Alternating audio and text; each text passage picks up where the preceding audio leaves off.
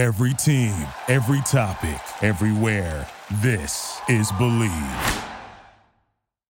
This is The Art of Awesome, episode number 103. I started to kind of zero in on Kailash, and it wasn't just me, it was Charlie and I. We were both, Charlie was definitely obsessed with the Sangpo in particular and the Himalayas as a whole. But Kailash became super interesting because it was just the center of the universe for, 7 religions. It's a very powerful place. It's in the western part of Tibet. And it's such a different sort of peak in that it like sits adjacent to the Himalaya. So it kind of just sits out by itself. And the mythical lore and the history and the ring around the bottom that creates the 4 rivers that flow in the 4 cardinal directions is just something that like captured my imagination. Hit it! That's what I'm talking about. Wait! Okay, now, from the beginning. Hit it, boys. Welcome to The Art of Awesome. My name is Nick Troutman, and I'm a professional athlete, entrepreneur, family man, and adventure seeker. My goal is to share with you stories, knowledge, and inspiration as we continue on the journey together, searching for that secret sauce to producing awesome results in everyday life. Thanks for spending some time with me today, and let's get to it. Welcome back, everyone, to The Art of Awesome. I am your host, Nick Troutman, and this is the show where we search for that secret sauce to success and the difference between the average and the awesome. Today is Monday, which means we've got another deep dive interview, and today's interview truly is awesome as I got to speak with a childhood hero of mine, in the sport of kayaking, and someone who just truly has an inspiring story. Today, I got to talk with Scott Lindgren all about his life, the expeditions that he has done, the film and documentary that just came out with Rush Sturges called The River Runner. You can go check it out on Netflix right now. If you haven't seen it, I highly encourage you guys to check it out. But we also dive deep into some of his vulnerabilities as we talk about his diagnosis with a brain tumor and the realizations that had on his life, his career, and everything that comes with that. So this is truly an inspiring conversation, something that I very much am excited to share with you guys, as Scott's story is unique. It's a true story, and it has so many of these vulnerabilities and life lessons that can be implemented in anybody's life, no matter what hard times you might be going through, whether it be something as severe as a brain tumor, or it could be anything that's going on in your life. Scott truly just shares some thought-provoking advice, as well as many amazing stories from some of the greatest expeditions that we've seen in our sport of kayaking. So again, if you haven't seen the film The River Runner, go out onto Netflix, check it out. Big props to Scott for sharing this vulnerability with the world. Big props and hats off to Rush Sturges and his crew for editing and really just tying this whole story together with the heart-throbbing story that it really is. I'm very excited to share the conversation with you. So let's wait no longer and jump right into it. Here is Scott Lindgren. Well, first off, Scott, thank you so very much for joining me, and welcome to the Art of Awesome podcast. Thanks for having me, Nick. Super stoked to be here, bud. Cool. Well, Scott, you have done just so much in the sport of kayaking. You've done some of the biggest expeditions in our sport. Probably most famously known, the Sangpo River. And you've also you founded the Scott Lindgren production company and made, all sorts of amazing films, big ones like the Sangpo, Burning Time, Black Book. Burning Time was one of my favorites when I was kind of really getting into the sport. And then you've also, as of recently, just had pretty much your whole life documented by Rush Sturges with a film that just released on Netflix, The River Runner. And yeah, it's just an incredible story of your entire life, of all of your paddling. And for anybody who hasn't seen it, we're going to be talking all about it. So definitely maybe pause here and go back and watch it on Netflix. Otherwise, be forewarned that we're probably going to talk about some of the points that'll come out in the movie, including just the phenomenal battle that you have, including your brain tumor and different things like that. But let's kind of start off a little bit back closer to the start, and kind of just for anybody who hasn't seen it, or for more of a recap for the people that have seen it, can you kind of just tell us a little bit about how you started into paddling in the first place? I actually got into kayaking through rafting. I moved into this little town called Rockland, California, and 2 doors down on the same street, there was this guy, Doug Stanley, and Roger Lee, and those guys were raft guides. And that was sort of my first sort of introduction to the river. And then not long after, jumped in the kayak and yeah, started kayaking. Yeah. What was it about just rafting in the river that really kind of maybe drawn to, or just like connected with you? I mean, obviously in the documentary and stuff like that, it kind of just talks a little bit about your childhood and maybe, being in some rough parts and stuff like that. Was it something about the river in particular that really just like had a draw, or was it just the excitement and something new? No, I think it really sang to me for sure. My brother and I grew up sort of moving around a lot all throughout California, and definitely the outdoors was something that was introduced at a very early age. And, the river definitely, for both my brother and I, allowed us to put energy into something positive instead of something negative. Right. And we both just, connected with both just the mountains and the rivers and oceans. And, it was all encompassing. That's amazing. And you also, I mean, again, throughout the film, you talk about how you kind of really from there got into paddling instead of just rafting, in the sense that it's more of that sports car esque. And then obviously from there, all started carrying around the camera and really, I guess that was the birth of Scott Lindgren Productions, and kind of just documenting the adventure along the way. Is that kind of how that started, or where, like, how did the film part really start for you? It actually all started, a lot of people don't realize, I didn't make my first kayak film until I was about 25 years old. Oh, okay. And I had already spent, 4 or 5 years in the Himalayas at that point. And I was more, during those days too, there was really no such thing as being a sponsored paddler. It didn't really exist. Team Teva hadn't really existed at that point. Events were sort of in their infancy in the early days, as long as kayaking as well. And so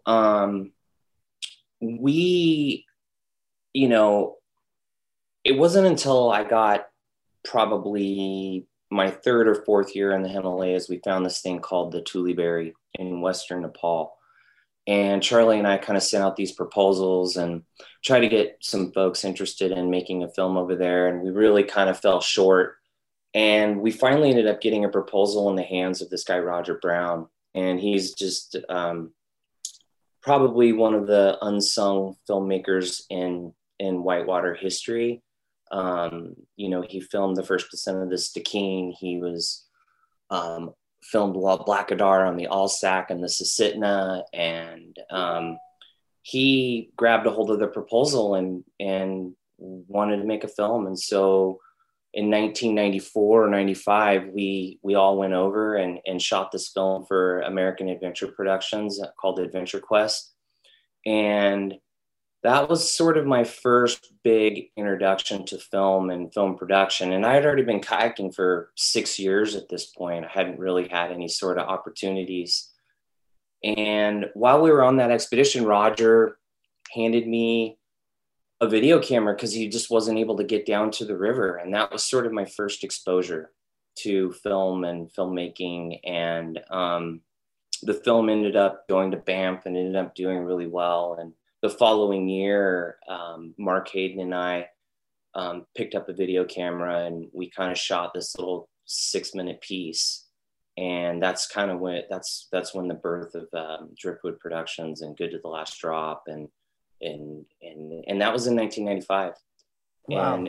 And so there was an opportunity. I think we were also inspired a little bit by, at the time, what Gavir was doing with Cavu Day and Adventure Quest. I think that there was, that was sort of the first 2 films out of, say, the 70s and 80s that really sort of grasped what was going on in kayaking at the time. And I kind of helped out a little bit with that. And Dan was actually involved with Driftwood Productions at one point in the very early stages of making that first film. And yeah, we just kind of made that first film. And I kind of feel like there's a lot of luck involved there.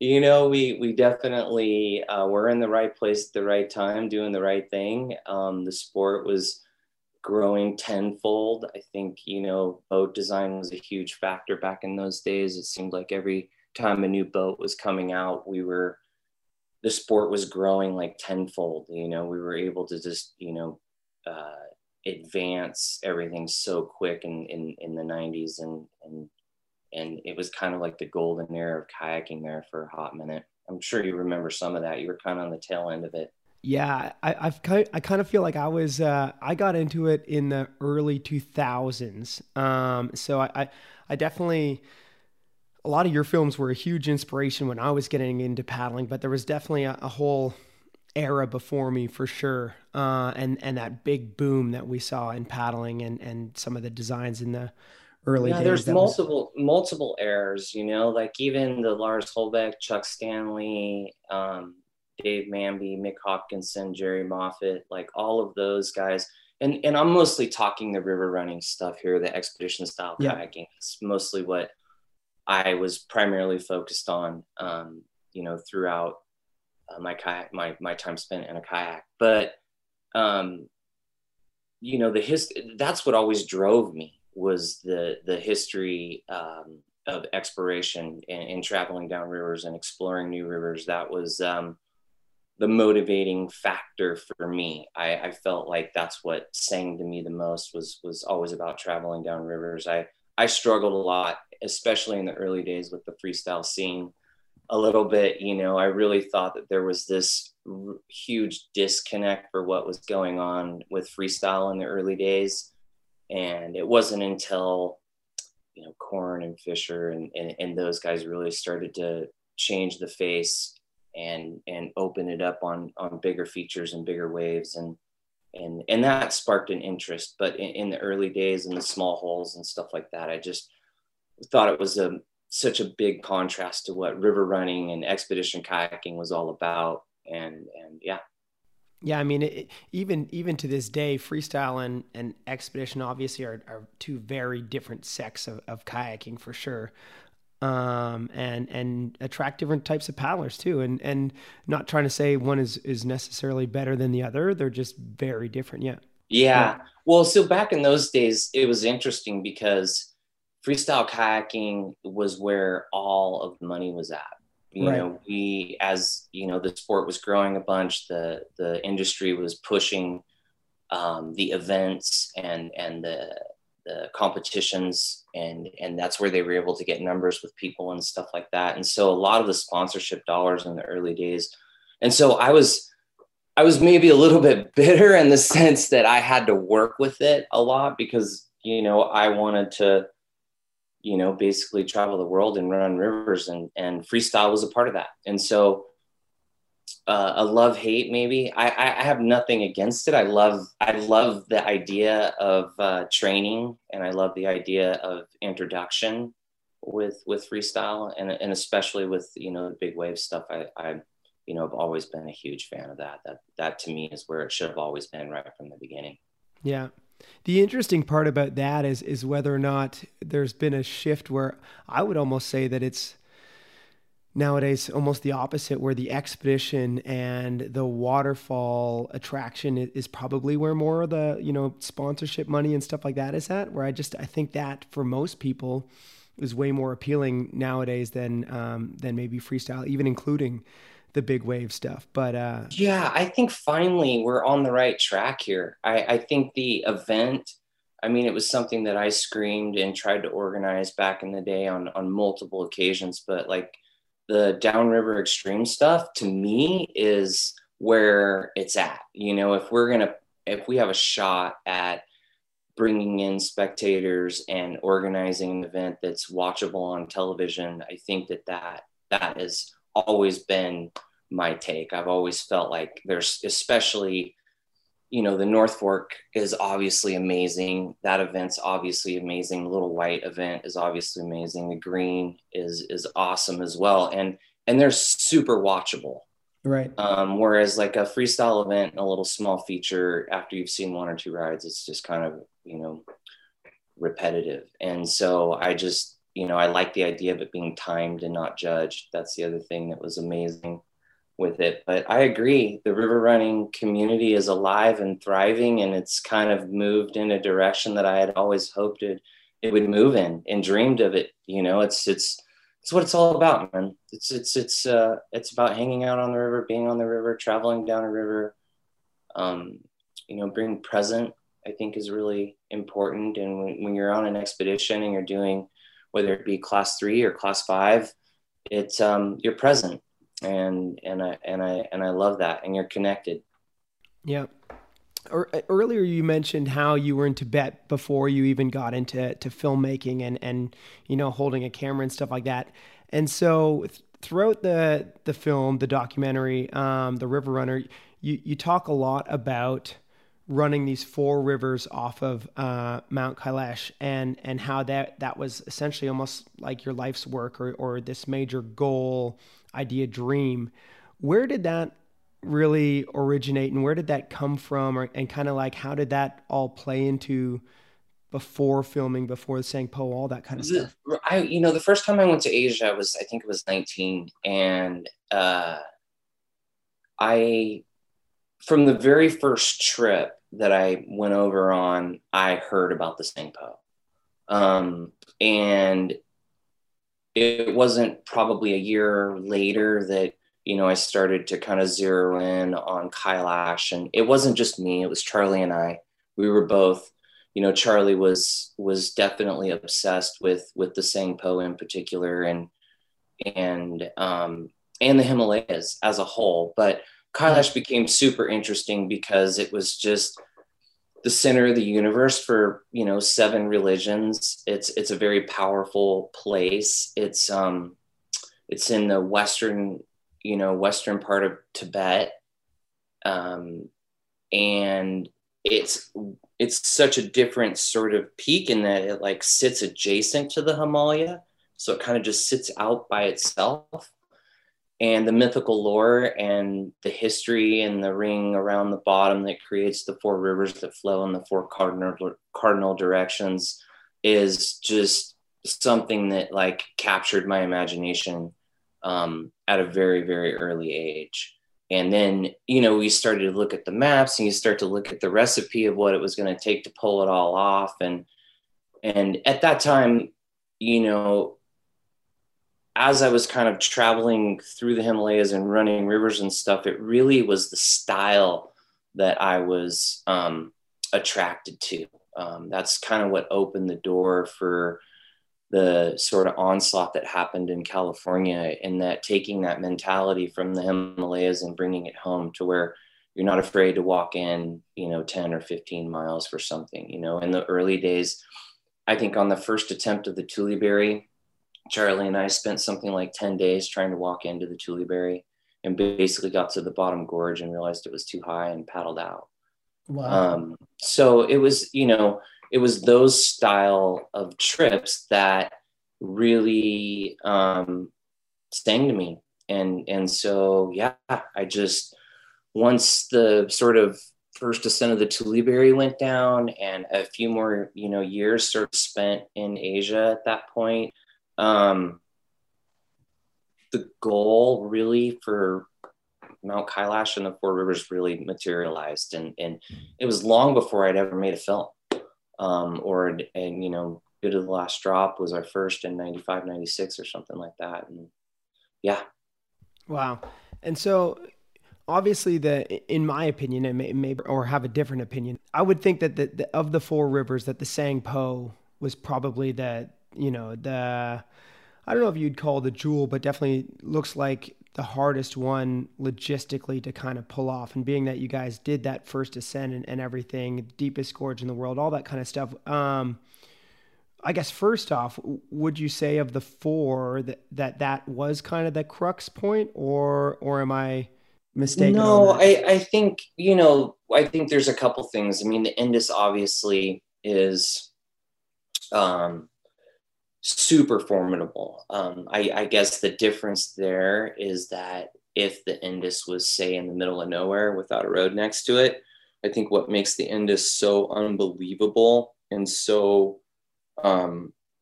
runnable is the fact that there is a road next to it, and you have that ability to bail, and right. You can initially, you can just jump straight up to the road, and depending on where you're in the river, within 2 to 3 hours, you can be in a major sort of town or city. Whereas like with the Sangpo, we went in with a 45-day self-support sort of mentality. And then, the other thing too, is that on the Indus, I really feel like you could push the sport of running big water, at least for us on the Sangpo. And I think the kids could go in there and do a lot better job than what we did. I felt like we were in there hanging on and just trying to stay alive, versus where like on the Indus, they're, especially with a bunch of the kids, they're not really hanging on. They're just basically like full throttle. And there's a little different vibe, when right. you have a road next to a run versus when you're, and also too, you're going into a zone that is impenetrable in a lot of places. And, something I've talked a lot about in the past was like trying to figure out the recipe to get in to do the Sangpo, because then in the early days there wasn't really maps. And so we really, from the very first time we started talking about it to actually going and making the first attempt, we had no idea what we were getting into. And if you were to take, say, I've always used the Stikine. I love the Stikine because I think it's just such a perfect example or specimen to kind of gauge other rivers from, And so, the Stikine, I think, is like 60 feet a mile. I think Site Z's like 120 feet a mile or something like that. And so yeah. I always felt like Site Z was runnable as a kid. Even Rob Lester on the first descent in 1981, he came really close to running it back in those days. And then the other wow. thing too is that the rapid has changed a lot. And what I feel like we had in the 90s didn't look nearly as good as what has happened over the last little bit. But also too, it looks like it's changed now. It's not as runnable, and everything in there has changed. But yeah. the gradient to volume ratio was really the recipe as to like what we felt like was runnable, and what could be mimicked maybe somewhere else if the geology was right. And the Sangpo blew those numbers straight out the door. I mean, the Sangpo starts out at like 80 feet a mile, and then it moves to about 100 feet a mile, and then just above Rainbow Falls and Hidden Falls, it gets into that 180, 200 foot per mile. And, you start looking at big volume rivers, and you start looking at 180, 200 feet per mile, and the math just doesn't add up. Yeah. You know what I mean? Yeah. It's just like, it's going to be off the scale. And then the question is volume wise, like how low does it go? And, the Sangpo parallels the Himalayas for something like 600 miles. And then it makes a big right-hand turn. And by the time it hits the Bay of Bengal, it's the 6th largest river in the world. And it's a beast. And so, and then you're going into probably at that time in the 90s, there's only maybe like the poles, maybe the bottom of the ocean, and maybe Eastern Tibet were probably three of the most in space, probably three of the most unexplored zones left on the planet, in my opinion. And so that, and on our first attempt, we were probably about a month late. This is in 1997, 98. And the river had already started to come up, and we got there, and, you know, I don't know what the flow was, probably like, I don't know, 50, 100, 200,000 CFS. Impossible to really tell. And the magnitude was so much bigger and so much more powerful than what we thought.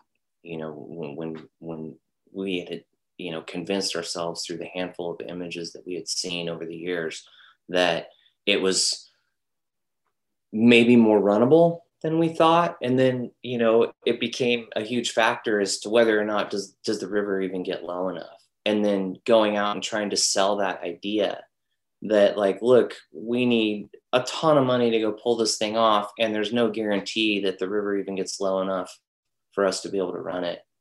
And so there was just obstacles there. And then it's, you know, politicized. And then you had the drowning from the Walker crew. And then you had the Japanese drowning, which a lot of people don't realize. There was a Japanese attempt that was in the 90s where they put in on the Posang Po, and, you know, one of the members got pushed into the middle of the river and was never seen again. Wow. And so it was just, and then you have, you know, probably, I mean, there's an argument. I think the deepest river canyon in the world is the Kaligandaki, potentially, over in Nepal. It had been pointed out to me, but I think the Sangpo Gorge is right there. I mean, you have Namche Barwa, which is a 25,000 foot peak. You have Jalapuri, which is a just under 25,000 foot peak. And it's basically, you know, dropping from about 10,000 feet down to the Bay of Bengal. You know, it's such a beast. Wow. And there was just no maps. Yeah. We didn't really have any sort of clue on those first attempts. And then we got a hold of some satellite images from a demilitarized satellite imaging company. And this was all pre-Google maps and all that stuff. But yeah, we were able to sort of take our first glimpse into the gorge. And it was when I got those maps, I kind of had an idea. I was like, man, we can move around in there. And so, you know, once I felt that sort of, you know, there was times where we were thinking that we would be trapped and not be able to move around. You know, it's kind of one of the bigger fears in expedition kayaking is moving into something and being pushed too far and then not being able to get out. And once we saw the satellite images, we were really able to see that we could move around, and that if the river got low enough, you know, we had a pretty good shot at pulling this thing off. Wow. And yeah. So as one of the deepest gorges in the world, and still arguably maybe the biggest expedition in our sport of kayaking, there's lots of expedition kayaking out there that I have so much respect for, 100%, man. Like 100%. The first descent of the Yangtze, the first descent of the Stikine, the first descent of the Indus. I mean, there's so many heroes out there from back in the day. Even Petri Kolimsky and his first descent of the Amazon, and there's and that's what's crazy about expedition kayaking in general, is that it is for whatever reason, the climbing world is articulate, and they are really good about writing books and documenting routes, and was with kayaking, we're pretty much a campfire story. I mean, everything so funny, is straight up just a campfire story. I mean, nobody's managed I mean, there's a handful of things out there that have been written, and, you know, obviously the film archive has developed now to where I think most of the education is coming from YouTube these days, it seems like. But Yeah.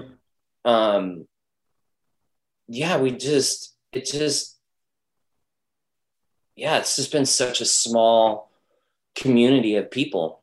Yeah. And yeah, I don't know, man. So I guess I'll retract my statement in saying that it was one of the biggest expeditions of the sport, but still a massive feat in its own right, the Sangpo expedition. And kind of looking back now years later, and you even mentioned in the film that there were many and constant aspects that would threaten the whole expedition throughout the whole journey of it. Looking back, do you see one single part where you're like, this was the hardest thing of organizing the whole expedition, or is it hard to kind of just put your finger on it that way? At that point, I mean, the Sangpo was definitely a beast in organizing an expedition. At that point, I had already had an insane amount of experience organizing expeditions. And so I just, and obviously the level that I had to go to get into the Sangpo, because there's this sort of government political component that plays a huge part in getting in there. And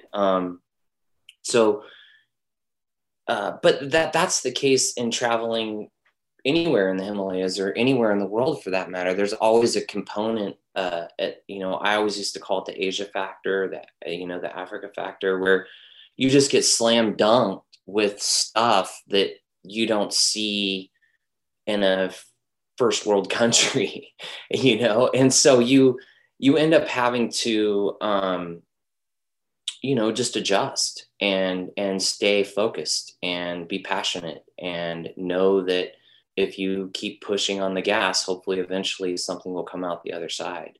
And so, and with the Sangpo, that's what it was. Because after the Lick Walker accident and the National Geographic trip went in there, the Chinese government shut down the gorge. And, you know, I wasn't able to get back in there for almost 4 years later. Wow. Before things were able to like calm down. And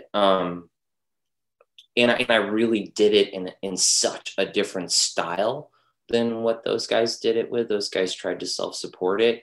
And I really felt like having a team and running light kayaks and having the ability to move around with light kayaks was the way to go. And I like the idea of spending 30 or 40 days in there. I like the idea of being in there for a significant period of time. Yeah. I mean, I don't know, doing any overnighters, I try to enjoy as much of it as possible. And I remember doing a couple different trips with Ben Stokesbury.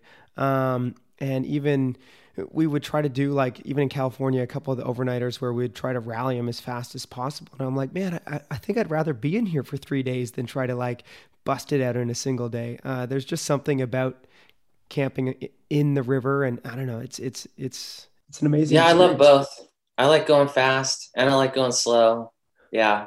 I love what Stukes and John Grace and those guys have done to sort of speed up, you know, the whole Middle Kings in a day sort of thing. You know, when Grace called me up and was like, hey, we're going to try to do the Middle Kings in a day. And I was like, why?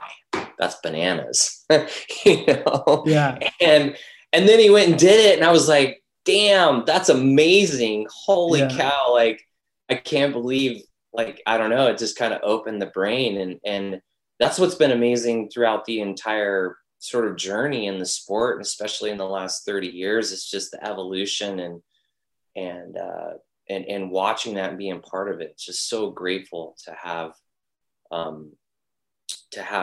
any sort of acquaintance with the river and the community. It's such a unique group of people. Yeah. And there's so many people that have done, I guess, put almost like their fingerprint on the sport in their own right. You know what I mean? In doing all sorts of different things. Exactly. Everyone has their own sort of so grateful for the EJs and the playwrights and, that pushed it in ways that I had no interest in pushing, and so, and it's similar with films. I always felt like I was inspired by Warren Miller and the ski movies as a kid, and I grew up skiing, and my brother was a professional skier, and so we were obsessed with Scott Schmidt when we were kids. And so yeah, we just had always had that sort of interest in exploration and exploring. And I think my dad played a little bit of a part, in that as well. He definitely took us in backpacking and skiing and yeah, was kind of an outdoors guy. That's amazing. So obviously, out of the four rivers of Mount Kailash, we're talking probably the two biggest, with the Sangpo and the Indus a little bit, and kind of going back and forth on those. In between you paddling those two, it was what, 8 years, 12 years? How many years was it between the Sangpo and when you went and did the Indus? Oh, well, Sangpo was in 2002. That was the last river. Okay. It was almost 20 years later. 20 years. Oh gosh, I was way off on that. Wow. Yeah, so Sangpo, the Carnally went down in like 98, and then the Sutlej went down in 99, and then the Sangpo went down in 2002. So, wow. And then the Indus was 2017, so 15 years. Wow. Yeah, wow. 15 years after. And that was, yeah, I mean, I had walked away from the Indus, and I was set to go back. And I was just going to go with Annual and Mike Dawson. And, those guys had gone over. In the movie, it's a little bit confusing, but the year that Annual went over, he went over. I tried to go over the first time, and they weren't allowing Americans into the zone at the time. Interesting. And so Annual went over with Dawson and his brother, and they went and did a couple laps on the Indus, and then he came back, and they actually called me and was like, hey, I think we figured out the visa to come back the following year. And so that's when the plan was sort of made. And so then I just started casually going about getting in shape to go do the Indus. And it wasn't until about 3 weeks before we left, Rush gave me a call, and he's like, hey, I'm thinking about coming over and doing like a 10-minute YouTube video. And I was like, sweet, like if you want to come and do that, you should, come over and do that. And so when we went to go do the Indus, it was going to be a 10-minute YouTube video. And it was, Rush had kind of worked it out in his mind that it was going to be something like the history of kayaking, and that maybe we were going to do a film about sort of the history of kayaking and how California played a role in that. And where the film actually ended up and where it started is two very, very different places. And the film evolved over 3.5 years. And I think that there was a decision that was made about halfway through as to like, who do you really want to make a film for? And do you want to make a film for the community, the whitewater community, or do you want to try to make a film for a broader audience? And I think Rush was at that point in his filmmaking career to where he really wanted to make a film for a broader audience. And at that point, he'd always had my trust, but we had become a lot closer, and I trusted him. Yeah. And so that allowed me to tell the whole story, and not hold anything back. And trust that Rush and Aiden and Thayer and everyone else that helped make that thing happen would have my back in the end, and that they would see what I was trying to convey. That was something that I was really struggling with in the beginning, was trying to bring an emotional awareness and an emotional IQ to the production. And then how do you do that? Because I had no interest in making a film about myself. I wanted Rush to I didn't see a cut of the film until about 2 years in. And so and that's a tricky thing, right? I've made so many films in my life, and I've always controlled that. aspect. And then all of a sudden now I'm vulnerable in front of the camera, and then I'm trusting someone that they're going to make a piece that's true and honest. And that's all I cared about in the end. And once I let go of my ego and what I thought I was and what I thought my identity was, that allowed me to just kind of sit back. And it's pretty wild, man. Like, you watch the film and you watch my interview, and there are cuts in there with audio cuts, but the interview was something like 10 hours or 12 hours. And I basically like sat and did the whole thing in one swing and then walked away. So It's pretty trippy. I had done 2 other sit down interviews, but they didn't use those interviews, and they were done at a later time. They might've used little snippets and stuff, but the main bulk of the interview was in one sit down. And that was, over 3.5 years ago. And so you go and you pour your heart out in a 10, 12 hour interview, you walk away and then come back 3.5 years later and you see this thing, and, I feel vulnerable, and I feel definitely, it's weird. It's super weird. Yeah. Yeah. And it's felt, all my friends and my family that have participated in stuff, I think they felt it as well. And I'm just so proud of Rush and like everything that he put into it. He put his heart and soul into it. And it's a tricky thing to take your ego out of a film and then hire people to come in and help take that film to the next level. And Rush had the humility to do that. And him bringing in Aidan Haley and bringing in Thayer Walker, Aidan's an editor and Thayer's a writer, and Thayer's an incredible writer. And he really understood my story. And once the Outside article sort of dropped, Rush read that, and, we had a conversation, and he's like, I'm thinking about bringing Thayer on. I was like, that's a really good idea. And boom, that's kind of when the film went from sort of an endemic sort of whitewater community film to something that we were going to take a stab at and try to, open it up to a broader audience. And I think Rush has done that. The response has been overwhelming, to be honest. I just can't believe, with these things, it's always so tricky, when you drop a film, what you think is amazing or what you think is a really good film.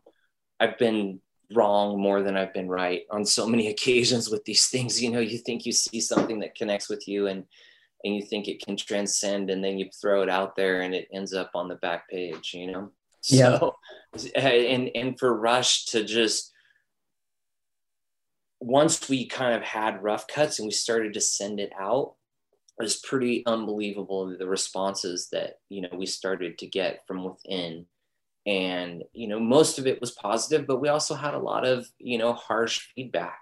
And Rush navigated that like a gangster. He didn't take offense to any of it. And when the more aggro somebody got about what they didn't like, the more we kind of tuned in and tried to figure out, okay, well, if you take their intellect and you take their ego out of what they're trying to say and actually pick up on what they're trying to convey, then maybe there's something there. And that you have to be in a certain place in your life to be able to take that feedback and that criticism and then grow from it and then create and do, and to navigate that. It's such a challenging, incredible journey. And Rush did that for 3.5 years.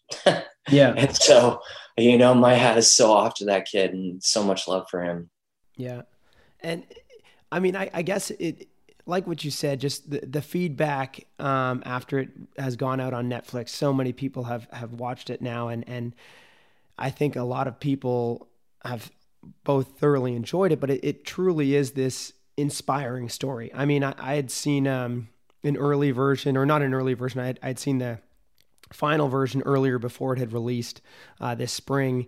And then I watched it again actually this morning, right before this interview with my kids and my mom. My kids being, like just barely getting into the sport of kayaking, and my mom, who's been around it but has never been a paddler. And it truly is an inspiring story that I think goes way beyond just the paddle sports, and I think even beyond just adventure sports as a whole. And I just feel like was it difficult at all for you to be vulnerable and just kind of open up and share that full story with people? Because I mean, it's a lot of personal stuff. Yeah, it took a lot of work for me to get to a space to be able to do that. I think once a huge sort of revelation for me was with my tumor. I, up until that point, had thought that I could control the outcome to most everything.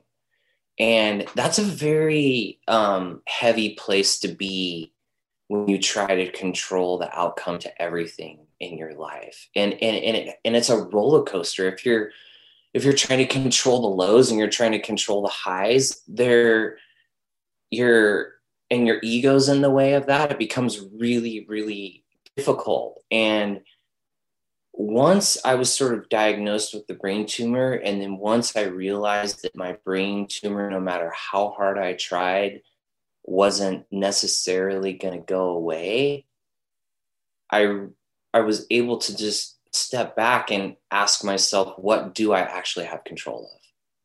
And I don't actually have control of anything at that point. And so showing up without ego, without intellect, and showing up more with heart, that really changed the perspective and allowing me to sort of start talking about it. But there was a very sort of powerful moment early on where I was invited to First Ascents. They're a nonprofit organization. It's a cancer adventure program for young adults. Yep. And I got up and spoke in front of some folks there. And it was sort of my second attempt at telling my full story outside of being on camera. And I remember writing it out. I remember talking to Rush about it. And we were in the hotel room the night before, and he asked me if I was going to read it. And I said, no, I was going to just probably go out and just try to, to wing it. And anyways, I get up and I do this thing. And the people within that community, it resonated. And it really gave me so much freedom and strength to kind of see it through, in that so many people came up to me with a healing vibe. In that, what's so amazing about First Ascents, and this speaks true to all sort of anyone that's dealing with any sort of medical issue, in that you are diagnosed, you are essentially treated for a symptom, and in 90% of the cases, you're kicked to the curb at that point. And so for me, it was a heavy moment when I came out of brain surgery, and then all of a sudden I was completely on my own recovering from brain surgery.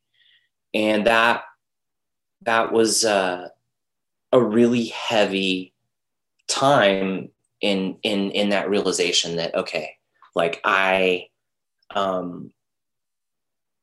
wholeheartedly don't really have control of anything, like I'm as fragile as I've ever been. And I feel vulnerable and I feel weak. And it was the combination of that, the First Ascents, that really, and then trusting Rush, that gave me the strength to be able to, like, okay, I've got nothing to lose here. I'm just going to be as honest as I can possibly be. And yeah. And there's no, and I think the other thing that plays a huge factor in this is shame. I looked at my tumor as a weakness. I didn't look at my tumor as a strength. And, I didn't want anyone to know. And I think there's a lot of people out there that are struggling with cancer, struggling with tumor, sort of heavy diagnosis, injury, whatever it may be, that don't want people to know because they don't want to look down on, they don't want to be perceived as weak. And so that is, and what happened with me, and I think what happens with a lot of other people, is that when you back yourself into that corner, you isolate. And once you start to isolate, it becomes a whole nother beast. It's tricky when they say, when, you're in jail and you act out in jail, one of the things that they do is they isolate you. They put you in the hole, right? They know it's one of the most effective forms of torture known to mankind. They know that man doesn't like to sit alone. What would be heavier than that? And in my opinion, what's heavier than that is self-inflicted isolation, where you can see, think, feel, move freely, but you can't get out of bed and you don't want anyone to know.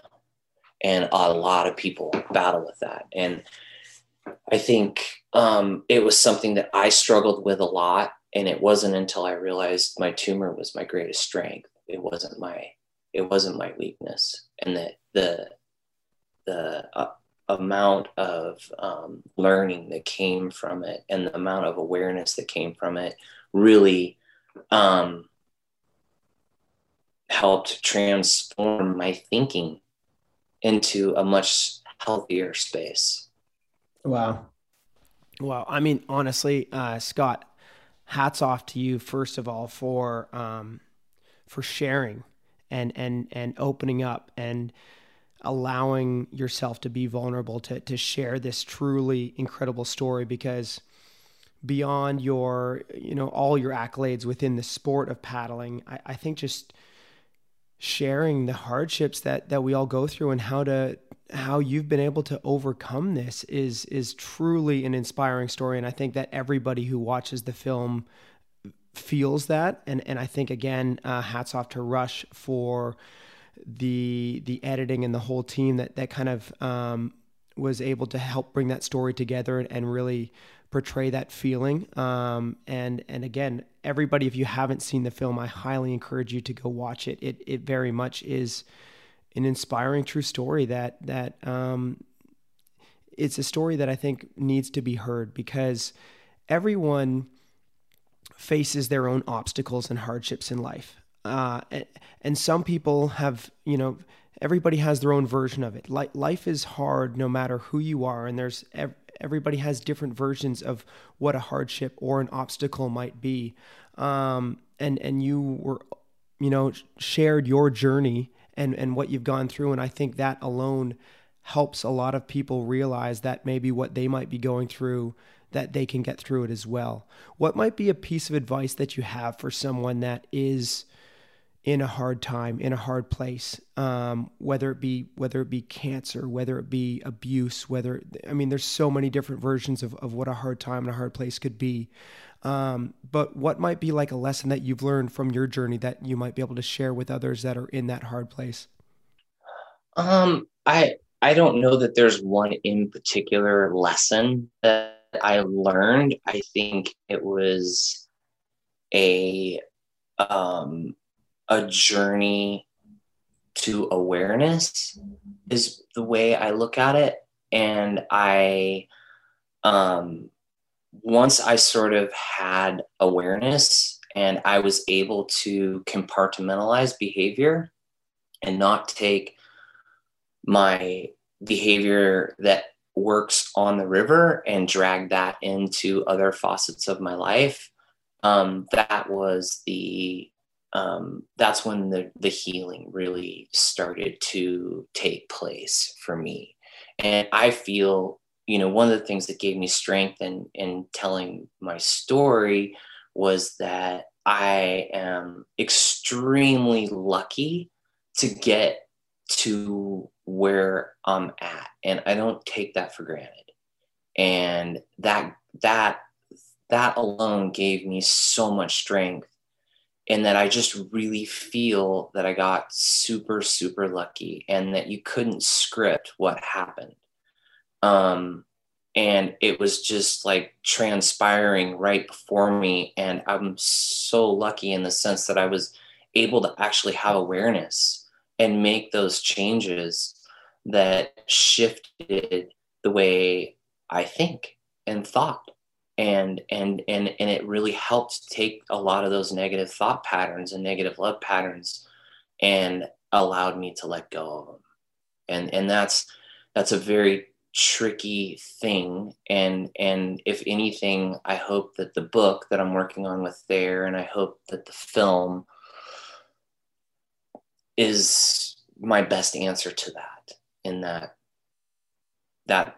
would be, learning through, I've always learned through other people's experiences. It's been my best form of learning. I've never been good at diving into the books or that sort of thing. I've always learned from experience. It's something that has worked the best for me. I never really wanted to learn things that I was forced to learn. I wanted to learn the things that I was interested in as a kid, and as an adult, I'm still the same way. Wow.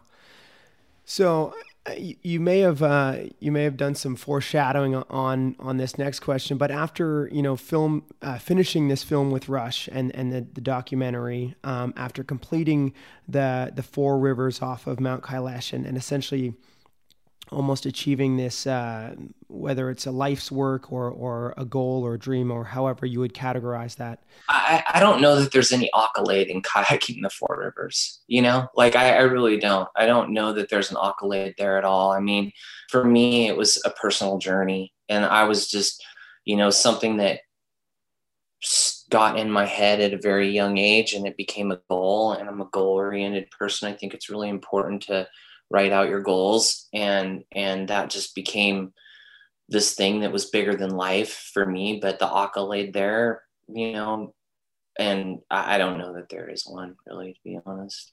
Yeah, and I too am a goal-oriented person, and I think each of us have our own goals, and achieving those is the accolade in itself, where it's like what you said, we all have our own journey. Though now, after completing that and checking that goal off, what might be next for you? And you kind of mentioned this book with Thayer Walker that you're working on.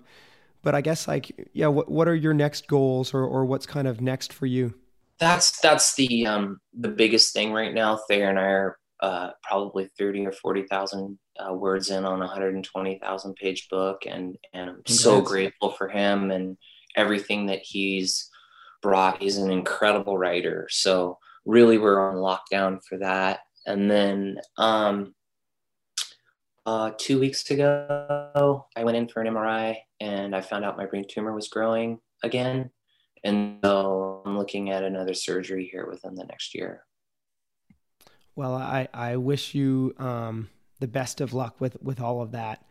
It was pretty unbelievable, man. The night before, the 3 days before the premiere in Auburn, I was down in Santa Monica at my neurosurgeon and just going through an MRI, and I hadn't had an MRI in probably like a year and a half. And so, I'd always had sort of 2 things that I've been up against, because my tumor is going to grow, and it's in a really bad spot. And so, the only way to mitigate with Western medicine is with either radiation or with surgery. And so with the radiation, especially being in my brain, if I started radiating at this point, I probably wouldn't know my name when I'm 60, you know what I mean? So that wasn't really an option. And so I've tried to stay away from it, and I have. And my doc that I'm working with seems to think a surgery is a better option than going back and doing radiation. I don't know what we're going to do at the moment, but it's grown back to a big enough size at this point in the game to where I have to go deal with it again sometime, probably in the next year and a half. Well, Scott, my hopes, prayers, and wishes all go out to you. Thanks. And, believe it or not, the surgery is it's a 9-hour brain surgery. It's a heavy surgery, but it's actually, as far as surgeries go, on the brain, it's definitely has the least impact. They go actually through your nose. Okay. And so they don't actually crack your skull. When you start cracking your skull, it becomes a whole nother beast. And so it's still not to be taken lightly, and it's still a brain surgery that I'd rather not do. And I just spent the last 3 years of my life in an N of 1 study on alternative therapies to try to cure my tumor. And that MRI a couple of weeks ago was kind of like our pulse as to like everything that we've been doing, if any of it had worked. And I do think a lot of the stuff that we're doing is working, in the sense that typically with my style of tumor, you're having to deal with it with between 2 and 3 years after surgery. And I'm going to be 7 years out of surgery come February 3rd. So, wow. Yeah, it's unfortunately, I had hoped when I first got the procedure that we were going to be 5 years down the road, and that something scientifically would have come up to help kind of make this thing go away, but we're not quite there yet. And so, well, I give you all that I can, and I will, certainly do some prayers for you and give you all the best luck that I can. Again, thank you so very much for sharing all of this with us, for your time and joining me today. I'm going to move us on to the next part of the show that I call the fire round, and just ask a couple quick questions that I ask all of my guests. Scott, do you have a favorite quote, or a quote that you currently live by? I don't know. I've always signed things, live life to the fullest, but there's a quote at the beginning of the film. Go watch the film. I like that. It's by Ernest Hemingway. I can't do it word for word, but at the beginning of the film, it's something about, the world breaks everyone, and afterward, some are strong at the broken places. Yeah, no, it's a powerful quote. Yeah, it's a powerful quote. I don't know. I don't know that I have one in particular quote that I live by. Do you have a favorite book or a current book that you're reading, Scott? One book that really helped me out a lot, especially with like the letting go and flow of life, was a book called The Surrender Experiment by Michael Springer. I think that there's so much in there. He also has another book called The Untethered Soul. And both of those books are amazing books. And there's so much that can be learned from surrendering to the flow of life. And I think there's a lot of Yoganon that preaches that and writes about it. But I think that Michael really does a good job of articulating it in a way that a normal person, without doing 5 years of meditation, 10 hours a day, can pass along to someone. And it's been formative for me in so many different ways. And in that, the whole idea of letting go of control and not having control and surrendering and showing up with your heart. It's a very thoughtful message, and it's a lovely book. Awesome. I've heard of the Untethered Soul, and I've actually got it on my bookshelf, but I'll have to check out that other one as well. Yeah, The Surrender Experiment's I think The Untethered Soul was his first or second book, and then I think the Surrender Experiment is a later version. Yeah. Awesome. Mm-hmm. This last question is something that I ask everyone, and I'm not sure if, through everything that you've gone through, if this is something that you've thought of more or less. But I ask everyone, if today was your last day on earth, and everything that you've done, all of the videos that you've made, Scott, all of the expeditions, all of the achievements and accolades were to go with you, and all that you were left with was a pen and paper, and you could leave 3 truths, 3 things to be true for your friends, for your family, for the rest of the world, what might those 3 truths be? I think I've covered a few of them: letting go, surrendering to the flow of life, realizing I couldn't control my tumor, and the river heals. I love that. Thank you so very much, Scott, for all of that. And I truly believe that the river heals, and I wish you the best with your healing process and many, many days out on the river to continue healing. Yeah, Nick, thanks for having me, man. So grateful. Awesome. Scott, something that I always try to do as much as I can on all of these podcasts when I have guests is I try to give back value as much as I can. So is there anything currently that you're focusing on that I might be able to help you out with, or also possibly my listeners? Yeah. So my brother and I have a clothing company. It's called remotethreads.com.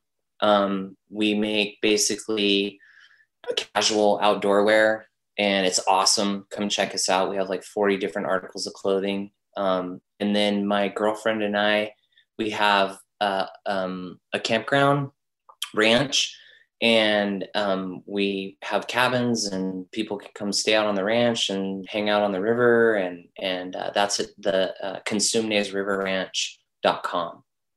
That's amazing. Just keep a lookout for our book coming out in the next year with Thayer, and that's pretty much what keeps me busy.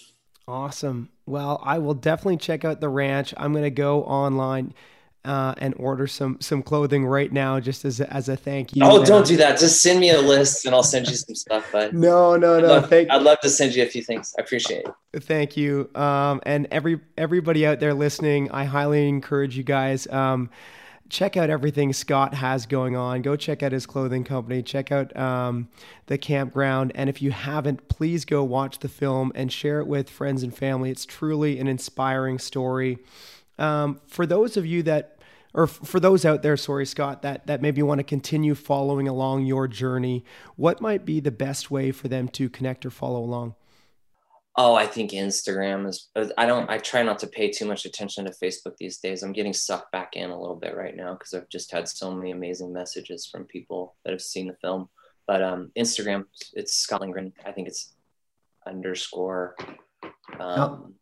Yeah, I'll put a link in there. You find me there. I'm on Facebook as well. Both the social media platforms. I'm terrible at it, but yeah, that's an easy way to get me. Awesome. Well, thank you, Scott. Final question of the day for you. What is your definition of awesome? Definition of awesome?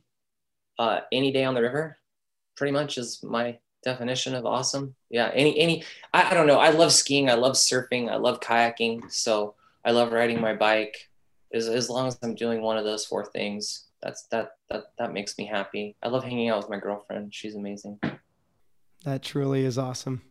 Well, again, thank you so very much for your time, Scott. Thank you for your vulnerability, for sharing this truly inspiring story, for all that you do for everyone out there in the world, and everything that you've shared. I applaud you. I say thank you. And again, for anybody out there, I encourage you guys to check out the film.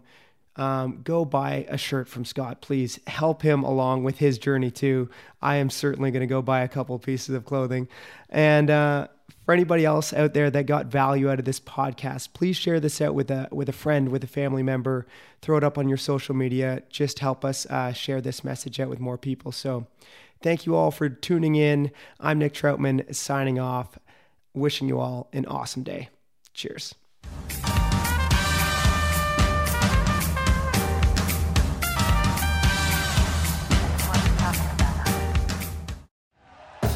Thank you for listening to Believe. You can show support to your host by subscribing to the show and giving us a 5-star rating on your preferred platform. Check us out at Believe.com and search for BLEAV on YouTube.